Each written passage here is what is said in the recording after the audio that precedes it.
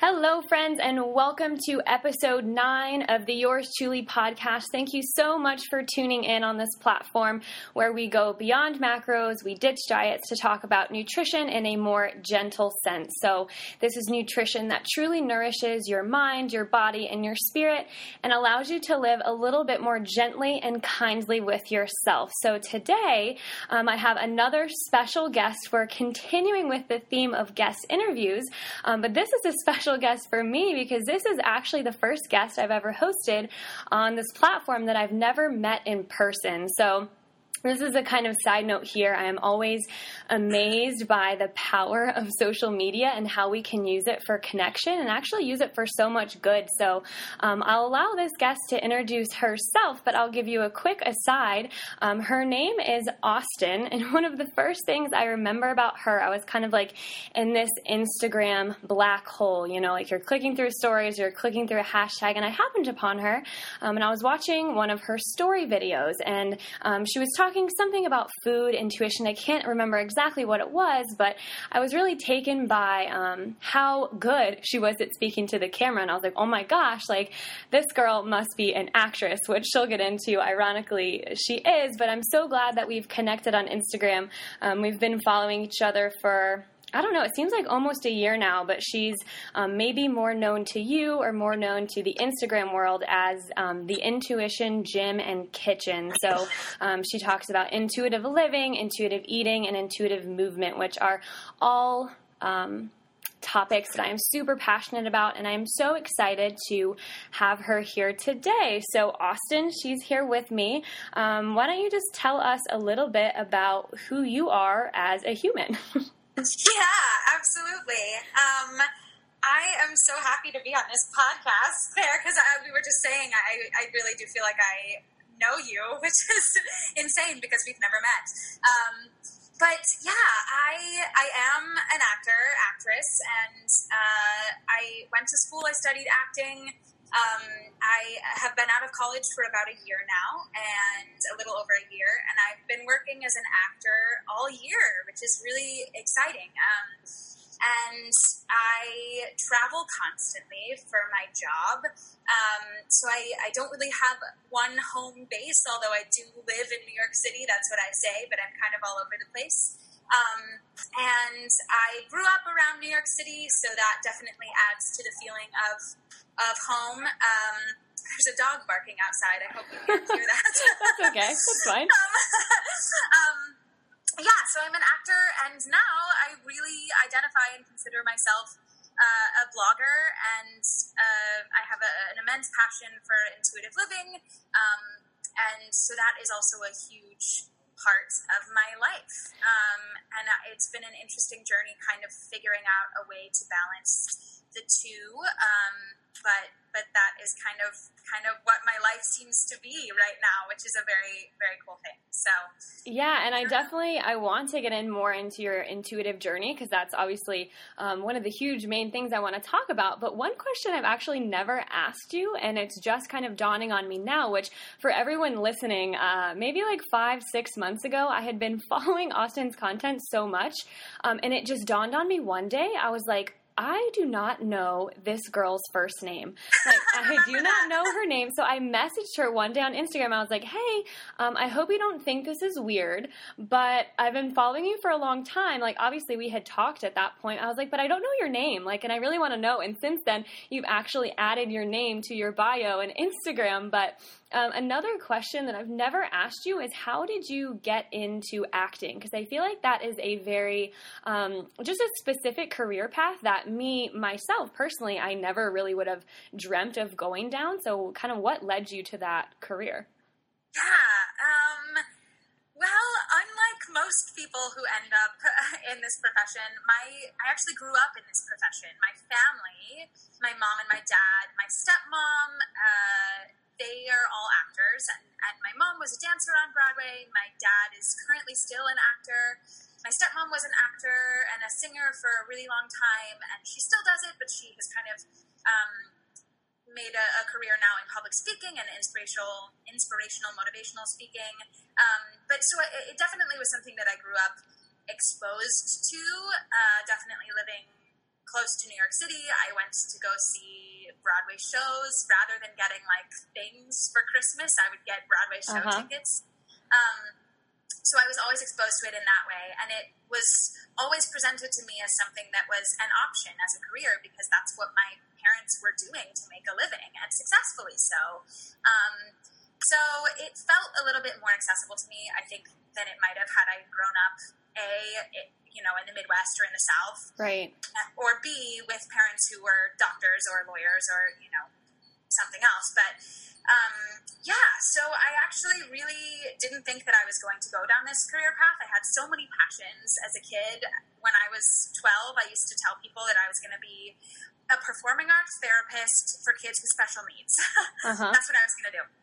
And who knows, maybe I still will. But there was a certain point in my training. I was really lucky to get some fantastic training growing up near New York City. And there was a certain point in telling stories and doing plays and doing musicals that I realized that this was something that I absolutely had to do with my life. And so the rest is history. And I was lucky to have a family that got it and actually probably discouraged me even more because they know how hard it was, you know? But as soon as they knew that it was something I was really passionate about, they were totally there for me, and I've been doing it ever since. Yeah, that's so cool. I had no idea kind of how you got into that, and I think your story speaks a lot to, like, environmental exposure, because you were kind of saying, someone who maybe didn't grow up around it or grow up in New York, or for someone who grew up in the South, like me, for example, I grew up in Southern Virginia, like, I was just never exposed to that, but what I was exposed to was a, family and a parents who owned their own business, and, look where I am now, so it really speaks to kind of having the support system where, they've been there, they know what it takes, and they can kind of support you through that. But I think that's a really cool story, and I didn't even really plan on asking you that, but as you were kind of giving your intro, I was like, what are the odds I'm ever going to have someone who acts ever again on this platform? So I might as well hear the story. And also, one more side question off of this, what acting mainly do you do? I'm assuming, is it mostly like live, like plays, or what is it? Yeah, so in this year, post-grad, I have done theater. So I've done regionally, which means at, like, little mini Broadways all over the country. I have done plays and musicals at a bunch of regional theaters. I hope to eventually do TV and film as well. I take a lot of classes in New York right now because I'm in between acting jobs. So whenever I'm in between things, I like to take classes. And right now I'm taking an on-camera class, which will hopefully allow me to start working in TV and film.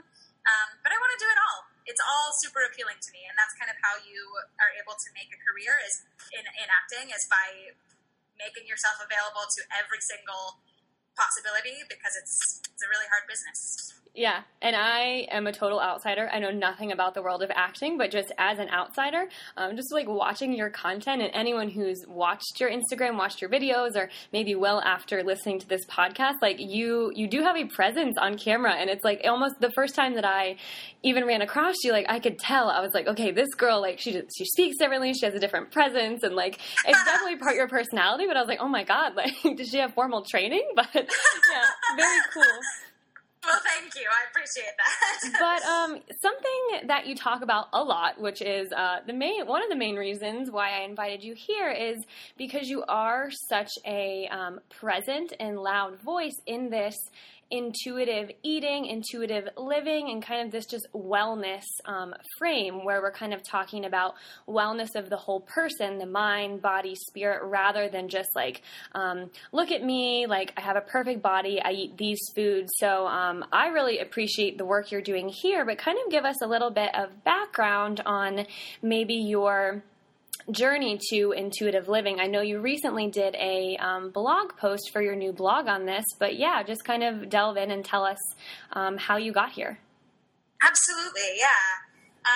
It's definitely been a really long journey, and I always try to make that clear because I think, like we're all so steeped in diet culture that it feels impossible, I think, to switch over to listening to our body signals. Like it feels like so foreign and so daunting, such a huge task. So I always do want to start by saying that, like, whoa, it has been such a long journey. But I think, so, every young woman is exposed to just this one particular sort of beauty standard that we all see all over the place. And I think anyone would be impacted by that. But being an actor growing up, and I did all of the High School Musicals and I played Elle Woods in Legally Blonde when I was in high school. And so I was wearing, Elle Woods-like costumes, that famous Playboy bunny suit that she wears. She does it in the musical too. And I was wearing that in front of the entire high school coming to see me at the age of 16, you know? So on top of the normal pressures in terms of, body image that most people face, I had an additional layer of being kind of in front of a lot of people who were looking at my body. And that became really overwhelming for me. And it actually didn't really manifest entirely until I was in college and I was kind of autonomous with my food choices and my exercise choices. But I went through some periods of really, really disordered relationships with food and exercise, obsessive relationships, feeling like my entire identity was health, and health that I defined health as something very, very narrow, which was having a certain body that represented, how clean I was eating and how frequently I was working out. I was killing myself in the gym 6 days a week and eating only carbs on days that I was lifting weights and all of these things that I began to be sort of consumed by. And eventually my body retaliated and said, "Whoa, you're starving me. What are you doing?" And so I started having some trouble with binge eating, and then kind of going back and forth between the two extremes until eventually in college I felt a little helpless. I had been pretty alone in that journey, and that was entirely my own decision. I know that I had so many people who wanted to help me, but I was so sort of ashamed about the struggles that I was going through that I didn't want to talk about it. And eventually I felt like the only way to really address these things was to have a conversation with someone about it. And so I actually wrote an email to my mom because it was so hard to say out loud.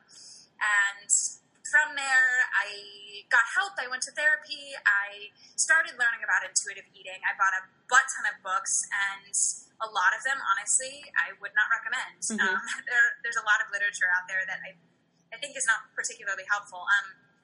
But the one book that I'm sure you've also been helped by is the intuitive eating book. Yep. The, number one traditional, lay it all out there intuitive eating book.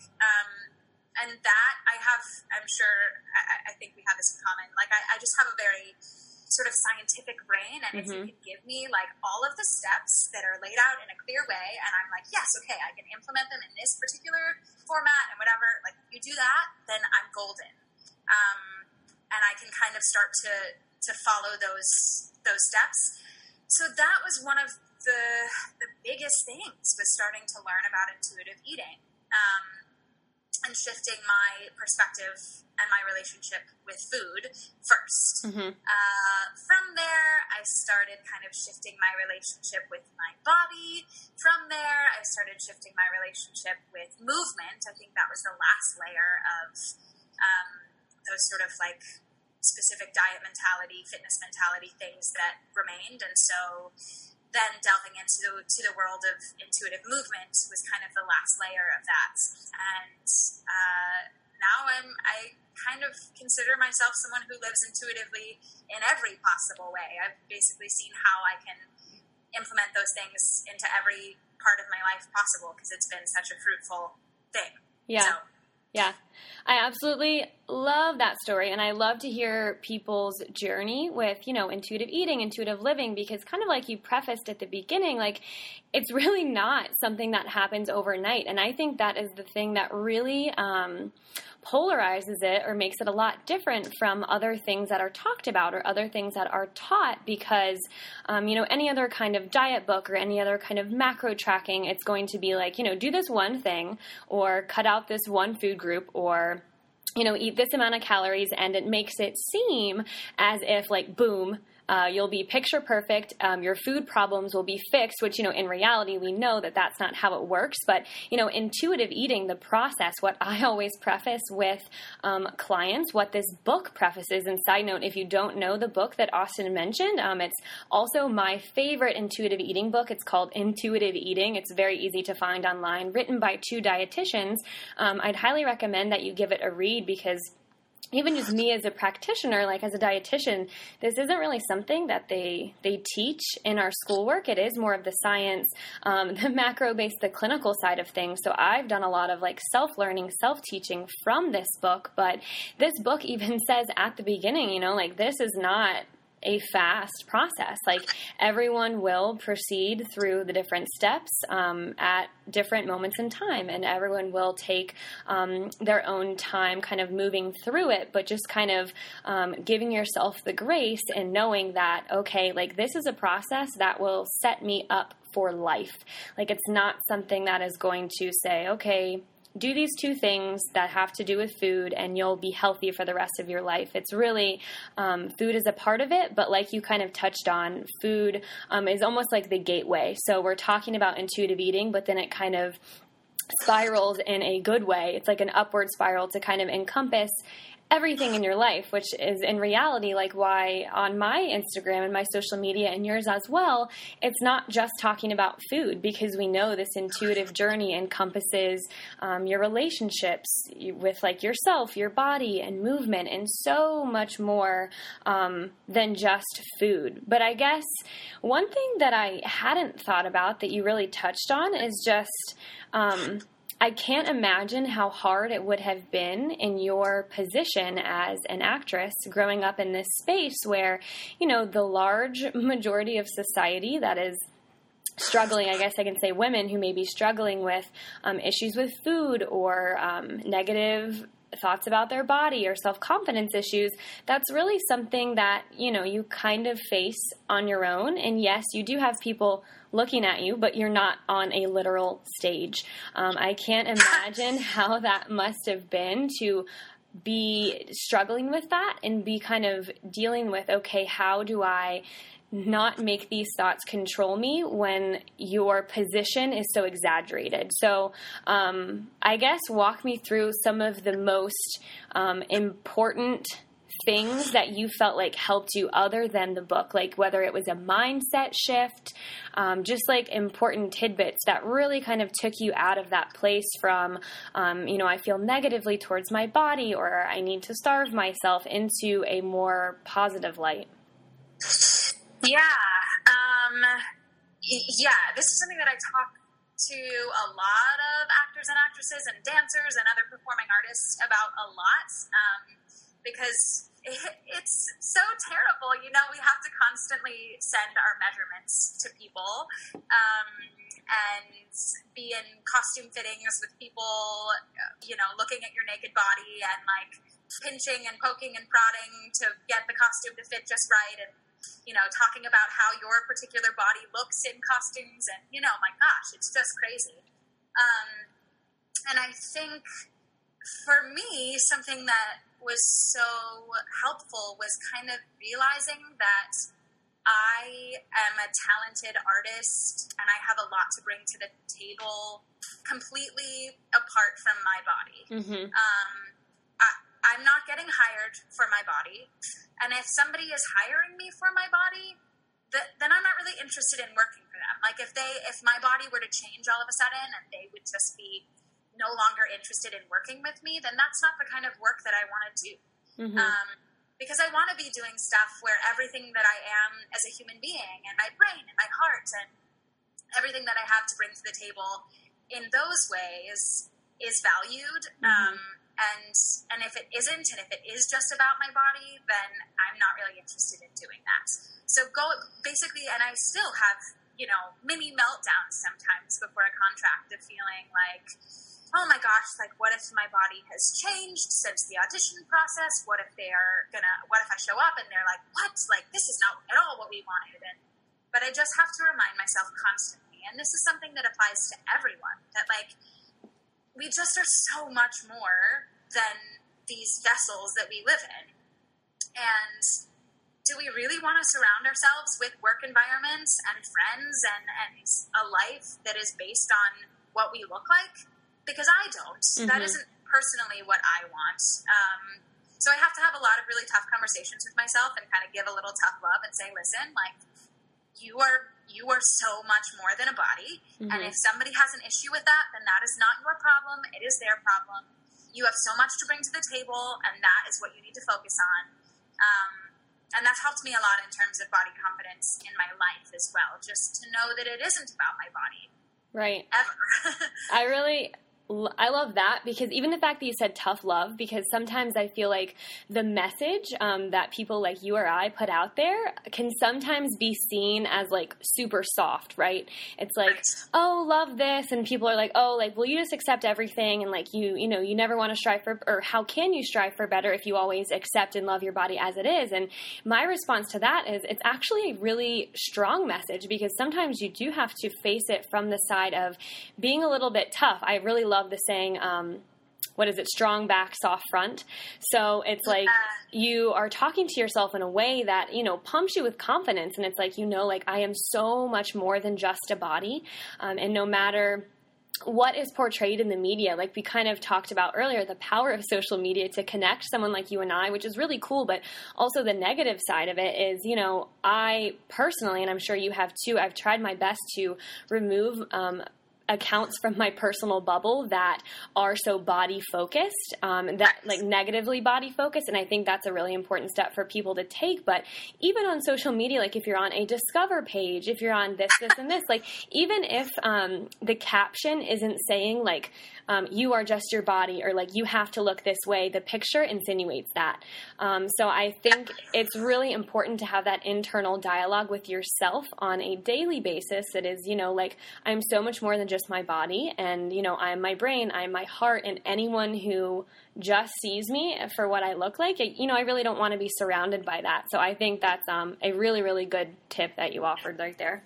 Oh, well, thank you. And I totally agree with you. I think it can be especially hard with, those explore, discover pages. Like, no matter how much work you do to eliminate the triggering things from your life, you're still surrounded by those messages. So it is important to have a sort of strong message in your core of what you believe, because there's no way to completely protect yourself from those triggering things. There's, you have to be your own cheerleader sometimes. Yeah, and that kind of just circles back to the fact that it's not a 1 day, a 1 month, or a 2 month process. It's really a matter of house cleaning or housekeeping yourself for a long time, and figuring out what your values are and how every outlet that you express yourself through, whether it's social media, whether it's writing, whether it's your friends, really supports that. But kind of one thing, when you were talking about body confidence and body love and like I am more than just my body, one thing that I actually didn't have written down to ask you, but it stuck out in my mind, something that you actually talked about a while ago, and I'm sure maybe you still practice this, but you were actually talking about, one way to just be more comfortable with your body, because something I always talk about is like, yes, it's okay to have a goal to like be stronger, or to want to see a little bit of change in your body through healthy measures, but loving your house, like your body, loving it every step of the way. And one thing that you did to do this was yoga in your underwear around your house. Yeah! Like, you literally talked about this on social media, and I remember the day I saw it, I was like, that is really interesting. Like, I don't know if I have the guts to do that, but talk maybe a little bit about your mindset behind that, and maybe how it has helped you and how you think it can help other people too. Yeah, absolutely. I love this. This is one of my favorite practices. I do still do it, although because sometimes I'm living with people, I can't do yoga in my underwear as frequently. So I think it stems from the feeling, which I'm sure you'll identify with, and lots of people will identify with, because I see people doing this all the time, of being in a workout class or a yoga class or some sort of, moving in front of people, and feeling like you need to constantly fix your clothes and make sure that you're not exposing part of your stomach, or that you're, God forbid, a roll starts to happen, or your cellulite is exposed, or whatever it is, and kind of constantly tugging and pulling at your clothing so that you don't expose yourself to other people. And regardless of other people, just feeling uncomfortable when we start to feel our skin squish and move, and in the ways that are supernatural, but in the ways that, my gosh, we're always programmed to think are just the worst things in the world. So I think it stems from that feeling of being so uncomfortable in a public yoga class or something like that, and wanting to sort of take small steps toward feeling okay about those things. So it's an exposure therapy, kind of, in the way that, in my intuitive eating journey, one of the things that I was always challenging myself to do was to eat a food that I was really afraid of in a public space, because that made me so anxious. And so, little by little, I was able to kind of combat those fears through that experience. And this was definitely something that was sort of in line with that. And so I started with just doing yoga in a sports bra and maybe leggings, or a sports bra and shorts, so that just my stomach was exposed. And that when my stomach started to roll and squish, that I, instead of having a panic attack or mid-panic attack, would be able to just pause my practice, pause my flow, and be able to kind of breathe into that, and sit with it for a second. So whatever pose you're in, where you start to feel your stomach scrunching up and rolling, which feels uncomfortable, that we're able to sit there for a second and breathe into it and know that it's going to be okay, and that it's totally natural and beautiful for our body to squish in that way, and then to keep going with our flow. And that kind of grew into, the more that I became comfortable with that, I was able to start doing it in my underwear, and then, whoa, I have even done it totally naked, which I know for some people is what? That's so weird. But when you're living alone, it's possible. And again, that's not possible for me all the time. But But yeah, just kind of something that allows you to check in with your body in its purest, most natural form, and to keep breathing into the discomfort of some of our body's natural squishing and bending, which we're told is terrible and is actually 100% normal and beautiful and natural and should be celebrated. Right. That just no one ever talks about. I think this is really cool for a few reasons. First of all, I'm a yoga teacher, and this is obviously you can't do this in a public space. It's kind of funny. Right. It's when you walk in, if you've ever done a massage or anything like that, and they're undress to your level of comfort. Right. What does that mean? It's kind of like that. But just to be able to do this in your own space, I feel like it's really powerful for a few reasons, because first and foremost, yoga is a practice of self-love. The word yoga itself means to yoke or union, right? So I think yoga gets diluted a lot to be look at this picture perfect, Lululemon, mat, and I'm on it doing this, touching my toes to my nose, and are you smelling your feet? Yes. Are you being really flexible? Which, if that is a form of your yoga practice, totally fine. But I think for a lot of people, yoga gets misrepresented in that way, and then it's super unattainable, which we'll talk about how you talk about accessibility with wellness. But with yoga, I think it's super important to kind of come into the space of practicing for a union with your own body, and to kind of step into a place where instead of stepping away from the discomfort of oh my gosh, I don't like how my body feels in this pose, or I don't like how I look, instead of recoiling from that as you might in a public yoga space, you can kind of sit with it for a second, like you said, and really address, like, where is this coming from? Why am I feeling this way? And kind of bringing an aura of self-awareness to it, because in all reality, when it comes to loving your body and loving yourself for who you are right now, I think a lot of the times what we believe other people see in us is simply a reflection of what we see in the mirror when we look there. So, for example, if you want to feel more confident, being yourself, presenting your body or wearing that outfit to others as you are right now, you really have to start with yourself and how you view yourself and make that better first. Because if you don't truly believe it, you're not going to believe it when other people tell you. So I think that is a really cool practice or challenge maybe for anyone watching. Maybe even if it's not like the poses of yoga, but anything that you really truly enjoy, trying to do it in a sports bra or, your underwear, or just something that's makes you a little bit uncomfortable, but in the comfort of your own space. So that's very, very cool. Yes, totally. I think that's a great challenge. And then, so I kind of touched on this, so we'll circle back to it for a second. Another thing that you talk about a lot on your platform is making wellness accessible, which is a really, really important thing to talk about, because a lot of the times things that are presented as wellness, like are very expensive, whether it's like a massage that I just mentioned, or if, a routine of self-care is like, like going to get a pedicure, or maybe even in the space of like hiring a nutrition coach. Like, I will openly and honestly say that, it is a business, and because of that, it may not be for everyone because it does cost money. But talk a little bit about making this accessible in ways that you have found that everyone can start to build a better wellness platform by using what's available to them. Yeah, absolutely. It is something that's so important to me, just because I'm constantly frustrated by the way that wellness is portrayed as this sort of elite thing, which is only for a select few people who can afford it. And I think that this is one of the reasons why I really love intuitive living, because it puts things into your hands.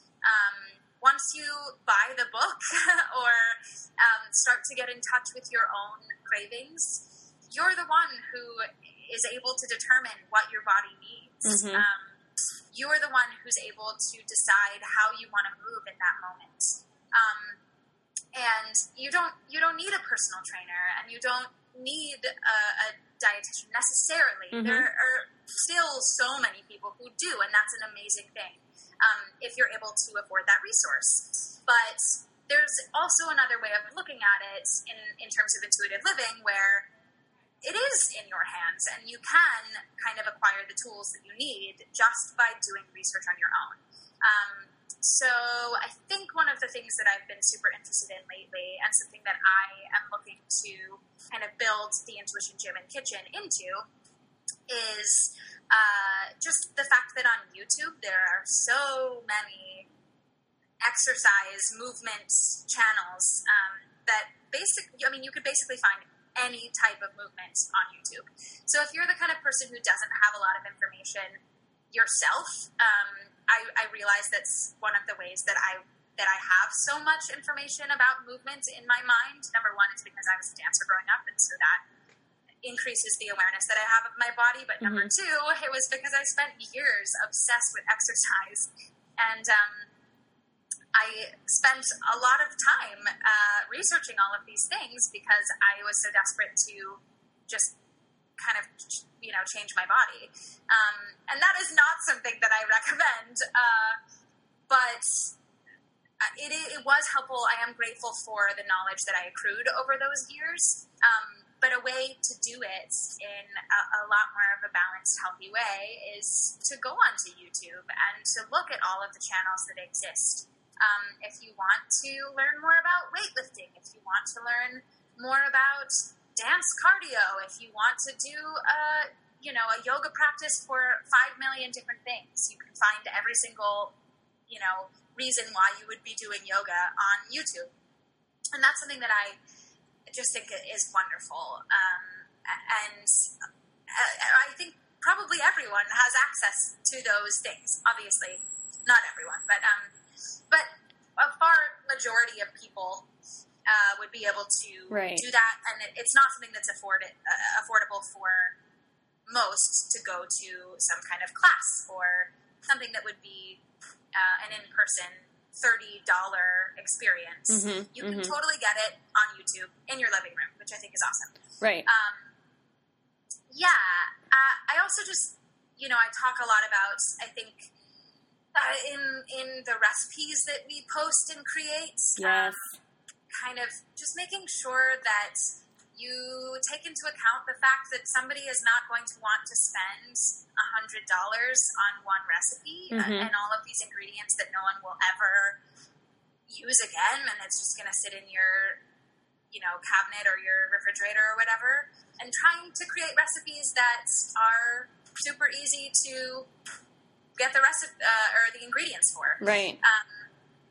All of those things are really helpful, and I know that's something that you do. I am obsessed with the fact that you talk so much about peanut butter and jelly because number one, it's a really, really affordable food. Yeah. And you use a lot of ingredients in all of your recipes that are easy to access and are not super expensive, and that's something I always really appreciate about your content. Yeah. Well, first of all, peanut butter and jelly is the love of my life. I joke that I would marry it if I wouldn't eat it in like 2 seconds, because that's not ground for a sustainable marriage. But yeah, I totally agree with the recipes. Like, I do that for myself as much as for anyone else. Like, I am not someone, I'm not one of those dietitians who likes to go and like buy a bunch of like crazy oddball ingredients, because one, like I just started a business, like not totally rolling in the dough where I want to spend like $20 a pound for one ingredient, nor honestly speaking, do I think they all taste that great. So yes. I think it's really important this is one thing that they talk about in the intuitive eating book. It's like, honoring your taste and honoring your hunger in a way that you enjoy. And if buying expensive ingredients is something that you enjoy doing and you enjoy the taste of, like, more power to you. But I think there's a lot to be spoken on this whole accessibility to wellness platform where, like finding recipes that have ingredients that aren't super expensive that you can find at a really local, normal grocery store, or maybe finding a source that you trust for those YouTube videos or for maybe blog posts, which is, I know, something you and I both do is, first of all, I try to put out as much free content that is accessible as I can, because I know a lot of people don't necessarily want to pay for what I call the application of my information. So, like, let's be honest, like all the information that any trainer, that any coach, that any dietitian is going to tell you is somewhere on the internet. Like, that's just how the internet works. There's so much information that you can find. What you typically pay for is application to make it applicable to you. But when we are talking about something that is more intuitive in nature, or something where you're really trying to tune in and find out, like, what exactly do I need right now? Or you're just trying to, kind of put the puzzle together on what's best for you necessarily without spending a lot of money. I think it's really important to seek out those sources of free information, you being one, I being another, that is a voice in this accessible, this whole wellness picture that, is not going to be saying, like, for example, in a workout video, like, get that 6-pack, or like sweat, or what is it? Sweat is fat crying. Like, I absolutely hate that. So I think it's just a matter of, using the resources that you have and finding those free resources that you trust, if that's a position that you're in. So I love that discussion in and of itself, but kind of spinning off of this, because I think you did a post on this kind of recently. I believe it was your number was 3 that you picked, but I think this could be really important or useful for anyone listening right now who maybe is identifying with, like, yes, this is me. I want to start living more intuitively. I want to start being more comfortable in my own house, aka my body, but I don't necessarily know where to start with these free resources. So what, in your opinion, are 3 things that someone can do starting, like, right now, like within the hour of ending this podcast to start loving their intuitive journey or really diving into that a little bit more? Yeah, I think the first thing is to identify all of the rules that you have around food, Mm-hmm. The things that you may not even realize that are dictating your choices. Anything from a previous diet, the moralization of food, things that you think are good and bad, and just kind of like lay it all out, make a list if that's helpful to you. These are all of the things that kind of rule my life around food right now. And when you're looking at all of them, it's a lot easier to kind of see how they're influencing your life. And then I think this can be a separate step because that alone will be time consuming. I think maybe the second step is then to start saying, okay, I'm no longer going to allow these rules that I've identified to influence my decisions. And I am going to give myself complete permission to eat, unconditional permission to eat whatever I want, whenever I want it. So if that means that I want to eat cookies at, 11 a.m. and then I want to eat more cookies again at 3 p.m. because that's what my body is telling me, that's cool. Mm-hmm. That's absolutely acceptable, and you're totally allowed to do that. There are no rules. All foods are good foods, and you have to allow your body to go through a period of feeling what it feels like to eat all of those things and to have access to all foods all the time. Mm-hmm. And then I think the third step in this would be to kind of start to specify your hunger cues and cravings. And to start to really, really tap into those things. So at first, as you're giving yourself unconditional permission to eat, I think sometimes we just go crazy a little bit. And that's totally acceptable. After you've been living with so many rules, of course, that makes so much sense. But after a while, and after you've allowed yourself to experience that, it's a really refreshing thing to kind of be able to come back to your body and say, okay, so I really can have all of these things all the time. So when I am hungry, when I start to realize again what it feels like to be hungry, what do I want to eat? And making sure that you're making food choices that are really satisfying and that actually bring you joy, and not just eating something because you think that you have to or you think you should. But that you're making food choices that are nourishing you, yes, but that are also really, really satisfying for you. And I think that those are 3 steps that are by no means easy, but definitely kind of tangible, that were crucial for me when I was starting to explore intuitive eating and just getting in touch with my body's power to make those decisions for myself. Yeah, and those are my 3 arguably favorite steps from, that intuitive eating book. And they've been really helpful for me because no matter where you stand in your relationship with food, especially if you're looking to move past diets once and for all, I honestly feel like, all of them are very, very important. But that first one is that making a list and just identifying what rules your mind is controlled by, because whether you realize it or not, your mind is controlled by rules around food. You might automatically associate salad good, cookie bad. And if those black and white lines are drawn in your mind, there's truly no way, if you don't have awareness of that you're ever going to move past that. And second of all, the unconditional permission to eat. I really think this one, and I'll probably do a whole nother podcast on this topic in and of itself because it's a very big topic, but just briefly, I think a lot of people are scared of this because, first of all, what dietitian or healthy living enthusiast has ever told you to eat as many cookies as you want?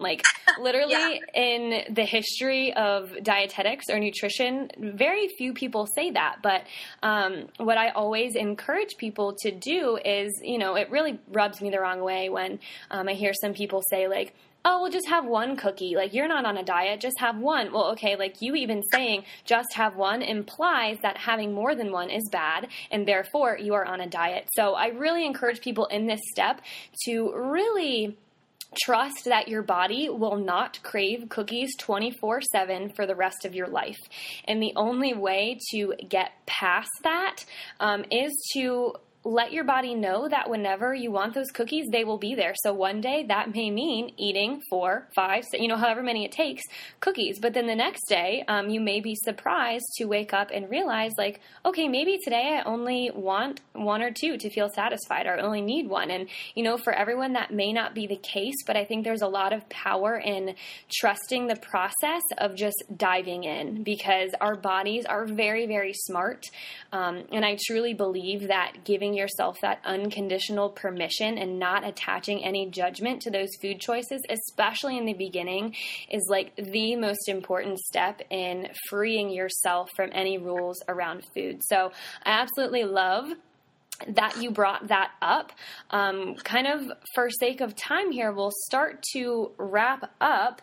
But one question that I will ask so people can just get in contact with you, and then I always have a wrap-up question that I ask my guests, but just kind of logistically speaking here, if anyone is listening to you speak or your messaging and they are really interested in following your journey and kind of allowing you to step into that role of a trusted free resource with a positive message, how can they find you and how can they get in contact with you? Yes, absolutely. So all of my stuff is The Intuition GK. The full name is The Intuition Gym and Kitchen, but on Instagram, I'm The Intuition GK. And as well, my new blog, which I just created in my first year of being around, is theintuitiongk.com. And you can access my email, and also there's a form to kind of contact me that way through the website. And I would love to hear from you, because I'm super passionate right now just about kind of having conversations with people about these things. And I am looking to be as free of a resource as possible at this time. And I would love to help you out if you're interested.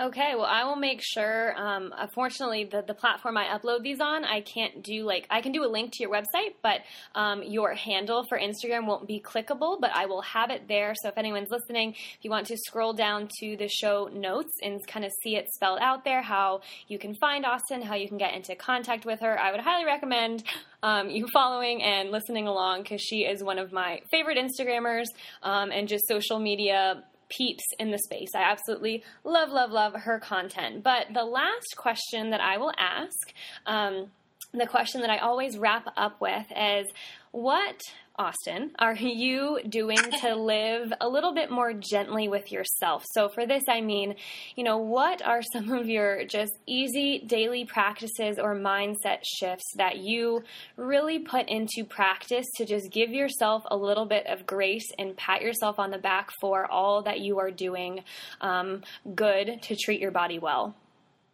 Yes, I love this question, Claire. This is amazing. And has been something that I am really, really working on in my life right now. I feel like I have come to a place with my intuitive eating and moving journey where I am pretty gentle with myself, which I never imagined was possible. So if you're just beginning this journey, do know that it takes time. I never imagined that I would be where I am with all of those things. And I'm really grateful to feel like being gentle is actually my instinct at this time in my life. But something that I've been trying to implement a little bit more lately is just, I have a tendency in my expectations of myself in my career and in my relationships with other people to expect way too much and then to be really hard on myself when I'm not able to accomplish as much as I expected. Mm-hmm. And that causes a lot of stress and anxiety for me, which in terms of your overall wellness is really harmful.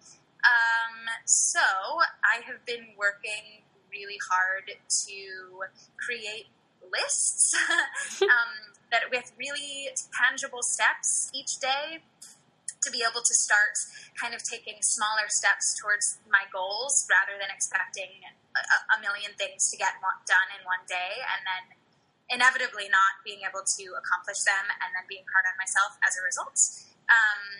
And I think some people might be like, well, how is that really a wellness practice? But it absolutely has been beneficial to me in terms of my overall health and wellness because I am just a little bit more at peace in my everyday life. So that's kind of one of the ways that I've been working on lately. Yeah, I absolutely love that, and I can definitely resonate with that. Me personally, just, in careers, and I think a lot of the times when I ask this question, we have the tendency to think it only applies to, how can you live more gently with your food choices and with your movement choices, but it's really tapping into wellness as a whole, and when you look at everything that wellness is, it's not just food, it's not just movements, but it's your relationships with everyone. It's your career, it's your job, it's how you handle stress. It really is the full picture. So I think it's really great that you not only have a much, much better, stronger handle on living gently when it comes to the physical aspect of nourishment and wellness, but also kind of bigger picture things as well. So I absolutely love that. And thank you so much for giving me 50 minutes of your time to come on here and kind of show my viewers and your listeners as well your message. I really, really appreciate it. Oh my gosh. Thank you for having me, Claire. It's been awesome. All right. Well, for everyone tuning in, thank you again for listening to episode 9 of the Yours Truly podcast.